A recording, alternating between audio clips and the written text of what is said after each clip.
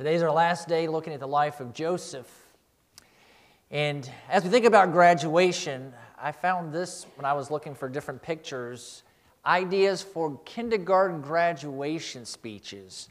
It just reminded me, now we're having graduations from, I guess you graduate from diapers, you graduate from potty training, I don't know. I mean, it just seems like there's graduations for everything.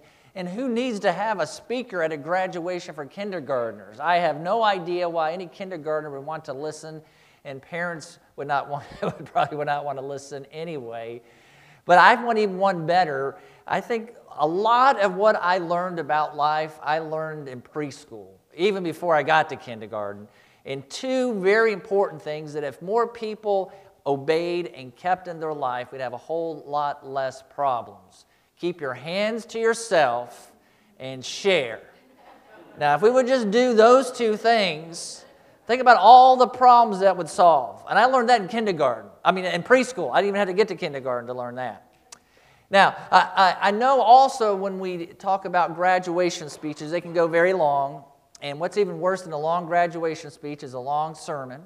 And I know also that you've very astutely looked at your watch and noticed that it's almost time to be done. And the pastor just got up. Oh my goodness, we're going to be here till the middle of Sunday school. But I'll tell you this, what's even worse than a long sermon is maybe a long wedding speech. And if that happens like this, you're really in trouble. And so this will be the shortest sermon you've heard me preach, and it'll probably be your favorite sermon you've ever heard me preach as well, because of that one reason. We've looked at the life of Joseph, how he did not give up. He did not give up on God. When he was in slavery, when he was in prison, when he was in Egypt, he did not give up on him or his faith in God.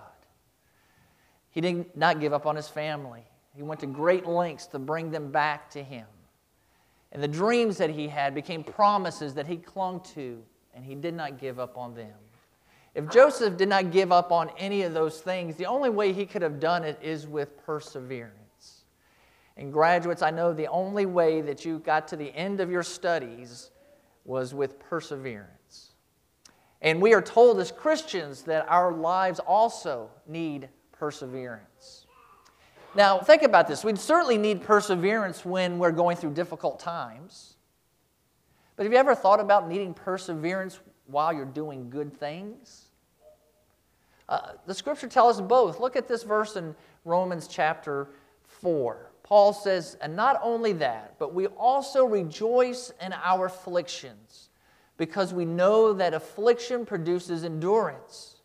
Endurance produces proven character, and proven character produces hope. This verse is similar to what James says, that when we're in trials, we are to rejoice. And we always think that's crazy to rejoice when we're hurting, when we're suffering, we're in the midst of trouble and trial. But the reason we rejoice is that through that suffering and that pain and that hurt, good things come out of it. Notice what Paul says, because of that affliction, what happens? You learn to endure. And because you learn to endure, then you have character. And then that character produces hope. So in difficult times, we need perseverance. But also in good times. Paul says in Galatians, so we must not get tired of doing good, for we will reap at the proper time if we don't give up. Maybe you've experienced that. You are doing good things for people. You are serving God. You are using your gifts. And you're ready to give up. Well, why does that happen? Because often as you serve people, you don't see them appreciate it. As you serve people, it looks as though there's no difference being made. And so you get discouraged. Why should I keep doing good if it doesn't make a difference? Why should I keep doing good when there's so many other people not doing good and they seem to be having more fun than me? Their life is easier. Why should I keep doing good if I'm not making a difference? That's when we need to persevere. But we can't persevere without help. Faith certainly allows us to persevere. That's what Joseph had. Remember the key verse for his life, Genesis chapter 50, at the end of his dad's life, he tells his brothers, Brothers, you meant all of this for evil, but God meant it for good. That's the declaration of Joseph's faith in God. That God is in control. God knows what He's doing. That is key to persevering through anything. To know it's part of God's plan and that He knows what He is doing. We also need self-control, because if we don't have that, we'll give up easily. Think about it. You need self-control to stop from giving up. You need self-control to keep going. Fortunately, God provides that. One of the fruit of the Spirit is self-control. We need God's strength. In Colossians 1:11, Paul talks about how God strengthens us with His mighty power so that we can endure. Think about the power of God, and that is available to us to help us when we need to continue and to persevere and to not give up. In 1 Corinthians 13, the chapter that describes love, it says, love endures all things. We need God's love because think about it. Often the reason why we're ready to give up, the reason we don't want to persevere is because people around us have hurt us, they've disappointed us, we're ready to strangle them, we're ready to yell at them. We need God's love so that we're able to endure situations and endure people. I love Peter's verse about endurance. Notice how he builds. For this very reason, make every effort to supplement your faith with goodness, goodness with knowledge, knowledge with self-control, self-control with endurance, endurance with godliness, godliness with brotherly affection, and brotherly affection with love. You see how the character is built, beginning with faith, that God is in control and He knows what He's doing. You add that goodness and you grow in knowledge of God, and you add to that self-control when you're enduring, and then you add to that godliness, and then love for your brothers and sisters, which then becomes godly love. This is the help that we need, that God provides when we're ready to give up and we need to endure and we need to persevere. If we keep going, we will be rewarded. It is clear that those who endure, those who persevere, will be rewarded for not giving up. Often as Paul and the New Testament writers talk about endurance, is so that we do not give up on our faith, because some people do. Some people make a profession of faith, and then years later, they've rejected God. They've rejected Christ. They're living a life without Him.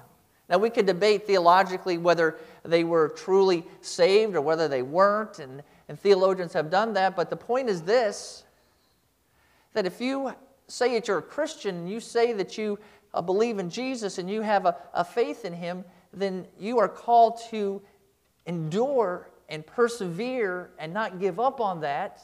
And you are promised that if you don't, you will be rewarded. Notice 4 of these rewards are in the future: the crown of life, reign with Christ. Paul talks about the prize, the upward call of God. Receive what is promised, the writer of Hebrews says. This is looking forward. If we persevere in this life, we will be rewarded one day. We'll be with the Lord in heaven. We will receive the rewards for doing the good works we wanted to give up on. We will receive our inheritance, our eternal life, because we have not given up. But notice also that in this life, if we persevere, Paul said in Galatians 6, I just read it to you, don't give up doing good works, because in time you will reap a reward. And also, we see that our character and hope comes from enduring and persevering. So that should be a motivation to keep going. You will be rewarded. And finally, if we want to persevere, I would encourage you to do so like a runner. Let's look at what the writer of Hebrews says. Therefore, since we also have such a large cloud of witnesses surrounding us, let us lay aside every weight and sin that so easily ensnares us. Let us run with endurance the race that lies before us, keeping our eyes on Jesus, the source and perfecter of our faith, who for the joy that lay before Him endured a cross and despised the shame, and has sat down at the right hand of God's throne. Paul talks about being an athlete and fighting a fight and running a race. He's describing the Christian life and how difficult it is, but with the discipline of an athlete, with the endurance of an athlete. If we have that same discipline and endurance in our Christian life, we will receive reward and we will make it. And I know some of you have never run a step in your life, okay? And others of you maybe have. But I will share this with you. If you've ever run any kind of race, you will know this. And this is why I like the picture of running our Christian life as a race. For me, I've run races, and for me as a runner, even the first step is difficult. You know, for some runners, they can run a while before they get tired and before they get worn out. For me, the first step, I'm worn out. So I have to endure from the beginning. And when I run, it's difficult. It's hard to breathe. My feet get sore. The bugs get in your mouth. The sun beats down. The pavement's hard. As I said, for me, almost any time I run, most of the running is hard. And you say, well, would you do it? You know, what's the point of doing it if it's that hard? There's nothing like when you're running a race, seeing the finish line. When you see that finish line, there's usually people cheering you on. If your family came to watch you, they're there. You know when you hit that finish line, you can collapse on the ground. And if you've seen any runners, that's what some of them do. You collapse, you rest, you receive a reward. You even have some runners have the endorphins that fill their body, and you really do have what they call a runner's high. You feel joy. So there's joy, there's rest, there's reward. And when you run, that's what you always have in front of you, pictured as your goal. The same is true with our Christian life. It may be a hard race every step. But if we have, as the writer of Hebrews says, our goal, Jesus, and we've got our eyes on Him, we know that when we finish this difficult race of life, we will have our family welcoming us at the finish line. We'll have Jesus welcoming us. We know we will have rest. We know we will have reward. We know that we will have eternal joy. That should be enough to motivate us to endure and to persevere as we run the Christian life. Joseph persevered and was rewarded. Our graduates have endured and persevered and have been rewarded. We too can do so in our Christian life. Persevere and be rewarded. Heavenly Father, we thank you this morning for our time. Today, Lord, we have looked at our country and thanked you for those who gave their lives. Lord, we have celebrated graduation and perseverance. Lord, my prayer this morning is that you would encourage us. Encourage us not to give up, to continue going. I pray, Lord, that now as we sing to close our service and respond to you, that, Lord, you would especially help those today who are ready to give up. Encourage them. And I pray, Jesus, in your name, amen.